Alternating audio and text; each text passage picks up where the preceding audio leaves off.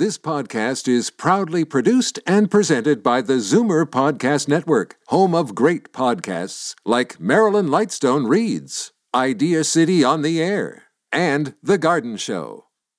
The most memorable interviews and listener calls from the week that was on Fight Back with Libby Znaimer. Welcome to the best of Fight Back with Jane Brown. Good afternoon and welcome to the Sunday edition of the Best of Fight Back. More of what you want to hear from the week that was. The We charity controversy died down a bit this past week after reaching a crescendo the week before with appearances in front of the Commons Finance Committee by the We co-founder Kielburger brothers and Prime Minister Justin Trudeau. So far, the consensus seems to be that the brothers did a poor job, coming across as smug, arrogant, and dismissive, while the opinion is divided on what Justin Trudeau offered. If you believe the timeline he put forward, and the opposition Conservatives do not only was the PM not involved in the decision to hand We this $500 million program, but he tried to push back on it. Trudeau and his finance minister, Bill Morneau, have repeatedly apologized for their failure to recuse themselves from the decision, though Trudeau insists he was not in an actual conflict of interest.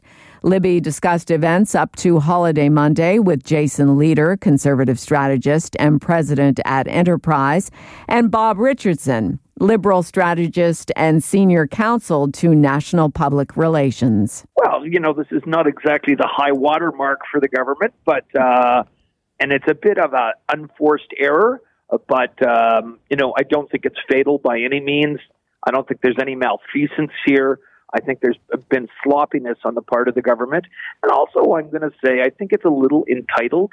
Sometimes these guys should be more focused on what the rules are. They think they're doing good work. And as a result of doing good work, if things get a little messy from time to time, so be it. Well, government doesn't work that way. So, I don't think that there's anything here, to crush a government. At the same time, there's not a lot here to stand up and applaud about either. Jason? This one wasn't good for a lot of different reasons. I think the worst part for Trudeau and his team is that it's pretty easily understandable for people. Like, the worst things of this scandal are actually sort of behind the scenes. They're hard to understand. The easiest thing to understand is his mom and his brother were paid by a charity that it looks like, at least it appears to most people, that he went out of his way to help in a sort of way that, it smells a little fishy to people. So there's a couple of things. I thought the Kielburgers were very bad the other day. I thought they were like a little bit juvenile in the first half, and I thought they were a bit weirdly combative in the second half. I thought Mr. Trudeau, for the first hour, did a terrific job in terms of what he was trying to do. I thought his second hour opened him up to some criticism, and I thought Ms. Telford was pretty solid as well. So I'm not very far off where Bob is, to be honest, which is this isn't their finest hour. In fact, it's quite so bad. I think Mr. Morneau might have to walk the plank. I think the office and the whiff of entitlement is there. It's just, there's this rarefied air of guys running around Toronto handing each other $41,000 vacations and then $900 million programs that I think for the regular people will sort of look and say, what the hell is this? Well, yeah, and, it's not a good week for them. Not a good week at all. I also do think, and I'm not trying to offload the blame on this one, because ultimately it is the folks who are elected who are responsible. I think, given the track record on some of these issues, we need both the finance minister and the prime minister need to strengthen their offices in terms of dealing with these issues. There's clearly been a problem here. And I think that this needs to be, at the top of the agenda, not the bottom of the agenda. And people need to be taking a real close look at this. Bob, do you think that Morneau's going to have to go? Look, I think he's been a pretty decent finance minister. If you take a look at our how we've done in comparison to other G7 nations, it's a pretty much a decent story. I think he's worked hard. I don't know him personally that well, but he strikes me as a very decent, thoughtful, hardworking guy. I think that's all good. I think it's just not acceptable to have these sort of situations, though. So at the very least, I think he will have to be severely chastised for this, and it's time for the government to move on. It is a minority government. Your ability to make changes are more limited in these circumstances. So do I ultimately expect him to go? Probably not at the moment. Jason, is Morneau going to go? And it certainly sounded like the Prime Minister was throwing him under the bus. I don't know if he's going to go, but he should go. Can you imagine Bill Morneau standing in the Commons to bring a budget in? The heckling, the lack of legitimacy. And I know it looks like theater to a lot of people out there, but generally the finance minister is one of the most well-respected members of the House under both Liberal and Conservative rule. And this guy is not respected amongst his peers anymore. They don't look across the aisle and say, that guy's sort of got his act together. They look at the guy across the aisle and say, that guy's completely out of it. Conservative strategist Jason Lietaer and Liberal strategist Bob Richardson in conversation with Libby Znaimer on Holiday Monday. You're listening to the best of Fight Back. I'm Jane Brown. Have you downloaded the federal government's new COVID alert app? Do you even have the right technology to do so? Since the app was released in late July, there's been more than a little criticism, not over privacy concerns, but because you need a relatively new smartphone and operating system to make it work. And this may exclude lower income people and some older people. On Wednesday, Fight Back offered a how-to on the COVID Alert app with Dr. Raywat Deonandan, an epidemiologist and associate professor in the Faculty of Health Sciences at the University of Ottawa, and Carmy Levy, a technology analyst and journalist based in London, Ontario. It's running in the background. The phone has to be powered on. So if the phone is physically powered off, it will not do what it's supposed to do. But otherwise, once you install it, it will, and as long as the phone's powered on, leave it in your pocket or your bag, and as you go about business, in public accessible spaces, it will send out a Bluetooth signal, out to a radius of a few meters, roughly about how far Bluetooth usually works, and it will look for signals from other phones that have the app installed and are doing the same thing. And as it does that, when it sort of finds one, it will then swap codes. It's a randomly generated anonymous code, can't be traced back to your name or any information, and it just keeps tabs. On this, on this date at this time, with this signal strength, I cross paths with this particular phone and for this particular amount of time. If someone in that group then eventually tests positive, they have the option of advising the app, as do you, that they tested positive. And then, of course, anyone who spent more than 15 minutes in close proximity to that individual will receive a notification along with guidance to, if they wish to, contact public health officials to seek further care. That's pretty much it. It only uses Bluetooth. It only works in the background only when it's powered on, and it doesn't connect to any other services on the phone that would allow it to be reverse engineered, figure out who you are, where you've been, doesn't use location services, contacts, camera, anything like that. Okay, let's bring in Dr. Raywat Deonandan. How useful is this going to be, in your opinion? Where it really becomes helpful is that this app replaces or augments an imperfect human memory. So if you were to ask someone in busy downtown Toronto, list everyone that you've been in contact with in the last 2 weeks. If you've been to coffee shops or restaurants or taken the subway or the streetcar, you probably cannot make that list.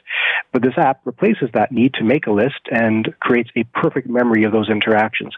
So when used appropriately and by enough people, it can really help contact tracing such that we can track down anyone who's been exposed to the virus and hopefully have them tested and quarantined. Dr. Deonandan, I saw a survey the other day which said that a fair percentage of people are a little hesitant about the vaccine, and it's not the usual vaccine hesitancy deniers, but people are kind of saying, well, if it's a new thing, I do have questions. What do you make of that? I don't blame them. It's perfectly reasonable to be hesitant about a new medication that hasn't gone through the fullness of the safety testing yet. Unfortunately, that means that we're going to be slow towards achieving artificial herd immunity, which is what a vaccine offers us. Keep in mind that no vaccine is perfectly safe or perfectly effective. I agree that there won't be a silver bullet. There are a lot of factors here that will prevent its full uptake and full effectiveness. That means that we're going to have some public health measures in place for a long period of time. But miracles do happen, right? So it may be an extraordinarily good vaccine, and we may have an extraordinarily good distribution system, which is yet to be seen. And maybe it'll be a vaccine that doesn't require many booster shots. If that's the case, then one shot would do it. And maybe it'll be a vaccine that offers immunity for more than a few months, even though that means that's probably unlikely. It'll probably require a couple of booster shots every few months. If that's the case, then we'll be out of the woods sooner than we thought. But we can't bank on those things. Carmy, anything you want to leave us with? I think we all have a decision to make. The more of us who participate in this, the more likely it is to actually help people. So have that conversation, make that call, and then head to the App Store and download it now. Okay. And Ray? We're doing well. Everyone's doing so well, and I think we keep on trying to protect each other and do the responsible thing. I have faith in my fellow Canadians. Dr. Raywat Deonandan, epidemiologist and associate professor in the Faculty of Health Sciences at the University of Ottawa, and Carmy Levy, a technology analyst and journalist in London, Ontario. Especially critical in light of the crisis in long-term care during COVID-19, new information on caregivers and caregiving was released this past week. Researchers at the Canadian Institute of Health Information measured the percentage of people newly admitted to long-term care who had similar health characteristics as those living at home with formal support. They found that about 1 in 9 potentially could have been cared for at home. This represents more than 5,000 long-term care spaces across the country. They also found that nearly all people who receive care at home have an informal caregiver. But this analysis also shows that more than 1 in 3 unpaid caregivers experience distress, which can include feelings of anger or depression or the inability to continue with caring activities. On Thursday, Libby Znaimer discussed the results with a panel of experts. David Cravit, Vice President at Zoomer Media, Amy Coupal, CEO of the Ontario Caregiver Organization, and Miranda Ferrier, President and founder of the Ontario Personal Support Worker Association. There's many people that are in long-term care that could have been kept home, but unfortunately, due to the shortage of personal support workers, the lack of hours through the government, people are forced into long-term care facilities. Amy, what about the numbers on caregivers? I mean, again, it's not a surprise that caregivers are in distress, informal caregivers. What do you make of this? Well, in Ontario, we're certainly seeing similar numbers compared to those national figures. Our recent research indicates that 1 in 3 caregivers say they're not coping well. And when caregivers are supporting someone with a mental health challenge, that number increases to more than half. So this certainly aligns with the kind of data that we're seeing and the input that we receive from caregivers about some of the challenges that they face. David? Well, I think it's very true. To echo what our other guests have said, there's another aspect to this that makes it even worse. And this is quoting research from the States, and I wonder if we found the same here, is that many caregivers are affected on the job. So they're working and they're being a caregiver. And John Hancock Insurance did research into this. About 25% of caregivers said they had either turned down a promotion or a relocation that would have benefited their career because of the pressure of caregiving. So the cost to the economy it's just a cascade of bad side effects of being a caregiver. Is there any hope, anyone, that this somehow might get sorted out in the new model of the Ontario health teams? I can answer that actually really quickly because we're involved with the write-up surrounding home and community care and congregate care in relation to Bill 175. And we actually just read through it a few weeks ago. And it's not looking bad. It's actually looking very promising. And one of the best things that the revisions that they're looking to make in this bill is to lift the ceiling on the amount of hours that somebody requires in a week for care, in home care. So instead of that 14-hour max, there wouldn't be a max. So to us, it's very promising. A lot of families need that out of care. Well, yeah. And that model of kind of a care team, would that do anything to solve the navigation piece? I think so, because there'd be a direct kind of, community in a community. So everyone in the community would know where to go in order to obtain that information. Right now, like you said, there's the Ontario Health Teams, there's still the LINs, and we still don't know what's going on. Hopefully they ramp up speed on getting the Ontario Health Teams completed and getting rid of the LINs completely so that there is no more confusion. Okay. Anything anyone else wants to leave us with, Amy? I think it's really important to keep talking about this, and the Kai-High data, as I mentioned, aligns with the data that we've been gathering as well. If we look at unpaid caregivers, they are such a critical component of the healthcare system that we've got to find a way to ensure that they can continue to play that role. So that access to home care and those supports for caregivers are really, really key in whatever model that evolves. Somewhere in their system, somewhere in their planning, if it's only a little research team off to the side, someone's got to start with a blank piece of paper. Rather than say, here's our system, how can we hopefully plug her in a little bit better? What would it look like from her point of view? And that encompasses navigation, that encompasses health teams, the customer point of view, if you will, the patient point of view. They need to be able to put that lens on this. So far, I've seen, I've been hanging around this issue for, as you know, over a decade. Decades. They don't bring that point of view. They bring the point of view of this is our system and, maybe you can fit in a little bit easier. It's difficult. In our health system, it's revolutionary for them, but you never know. Hope springs eternal. That's right. David Cravit, VP at Zoomer Media, Amy Coupal, CEO of the Ontario Caregiver Organization, and Miranda Ferrier, President and founder of the Ontario Personal Support Worker Association. I'm Jane Brown, and this is Zoomer Radio's Best of Fight Back. It's an uneasy time for parents and grandparents of elementary school children. At the height of the COVID-19 pandemic, most grandparents could not even see their grandchildren, not to mention their children. Now many are bubbled with them, a joy and a blessing. There's every indication most older people are sticking to the rules and limiting their contacts. But what will happen when their elementary school-aged grandchildren go back to school, unmasked, with sometimes 30 kids in a class?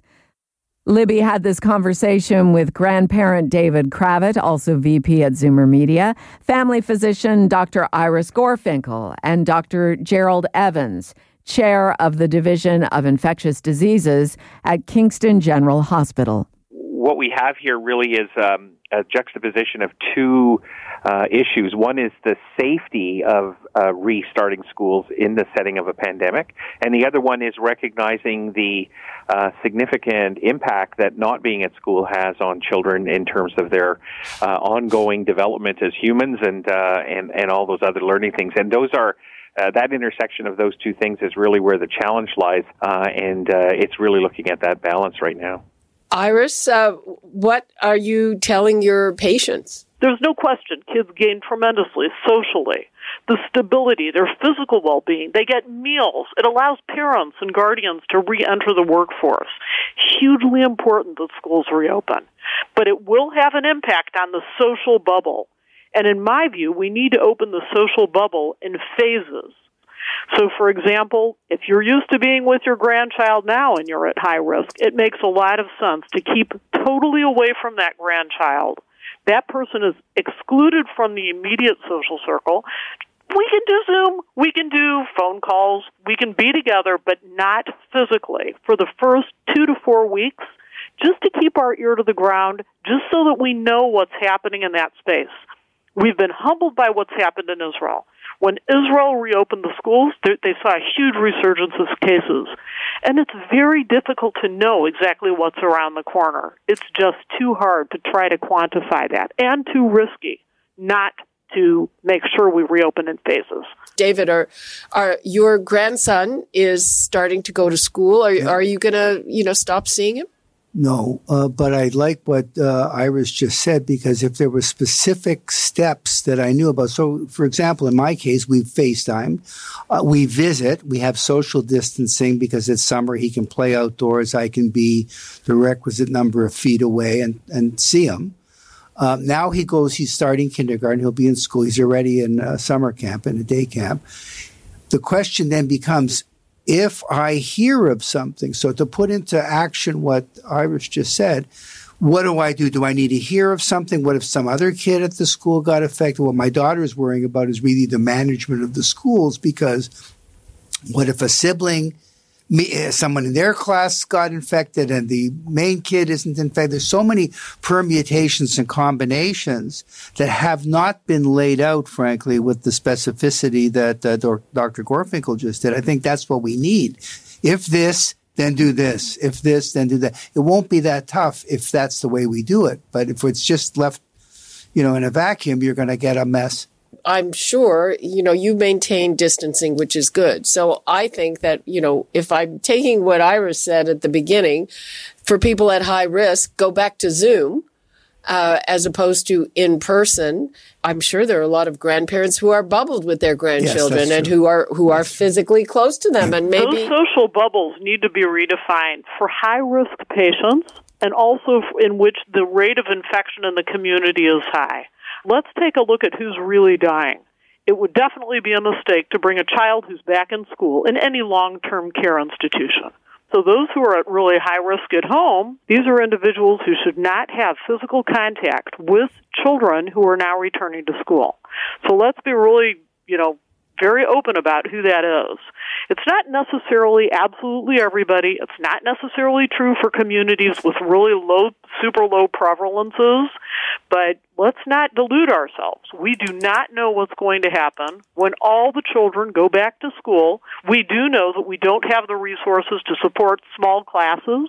We don't have the resources to ensure that every single child is wearing a mask all the time, nor can we assume that desks will be 6 feet apart. And we've heard from that bus driver, my goodness, they've got at least 30 kids coming on that bus route, and they're on there for who knows how long. Family physician Dr. Iris Gorfinkel, David Cravit, VP at Zoomer Media, and Dr. Gerald Evans, chair of the Division of Infectious Diseases at Kingston General Hospital. I'm Jane Brown, and you're listening to the best of Fight Back. Fight Back with Libby Znaimer brings you comprehensive coverage of the news stories that interest you and your reaction to them on the phones. Here are some of this week's best calls. Ron in Guelph phoned to talk about safety precautions for school buses when schools reopen next month. I'm a school bus driver in Guelph, Wellington, and the protocols they're putting in there for the bus drivers to have shields or masks and sanitize the bus after every run. How many kids do you have on your bus? For me, it's going to be difficult because I carry probably 60 kids. So in one bus? Oh, yeah. And have there been any talks about cutting down the number of kids at a time? Well, what they're going to end up doing in my case, I've got the time to split the route up. I don't have to travel for 20 kilometers or 15 kilometers. So I'll end up picking up part of the route, dropping them off at the school, and then go back and get the other part of the route that I would normally carry all on one bus. And now, Fight Back's Knockout Call of the Week. There were a lot of great calls this week, but the winner of the Fight Back Knockout Call of the Week comes from Donna, who is a caregiver and talked about the extreme stress she endures. It's frustrating. It's painful. He's abusive. It's just not good at all. It's difficult. I have a 100-kilometer commute daily. And then I go home, and it's the house to look after, the lawn to cut, him to take care of. I had a respite visit on the weekend I was supposed to have. I thought, great, I can get away. I got to my destination, and they called me and said, we can't fill the visit today. Oh, my God. I got home after the weekend. He hadn't taken any of his medication. It's just, you think you've got these people for backup and that you can count on so that you can get a break and can get away from it. Just doesn't happen. Donna, thank you for calling with your story. That does it for this week's Best of Fight Back on Zoomer Radio. If you'd like to qualify for the Fight Back Knockout Call of the Week, phone us noon to 1 weekdays. Or if you have a comment, email us at fightback@zoomer.ca. Follow us on Twitter at FightbackLibby and have your say anytime on our Fight Back voicemail at 416-367-9636. 416-367-9636. I'm Jane Brown. Join us again next weekend when we'll round up the best of Fight Back. The Best of Fight Back is produced by Jane Brown, Justin Eacock, and Zeev Hadi, with technical production by Kelly Robotham. Executive producer, Moses Znaimer. You're listening to an exclusive podcast of Fight Back on Zoomer Radio. Heard weekdays from noon to 1. You're listening to an exclusive podcast of Fight Back on Zoomer Radio. Heard weekdays from noon to 1. This podcast is proudly produced and presented by the Zoomer Podcast Network, home of great podcasts like Marilyn Lightstone Reads, Idea City on the Air, and The Garden Show.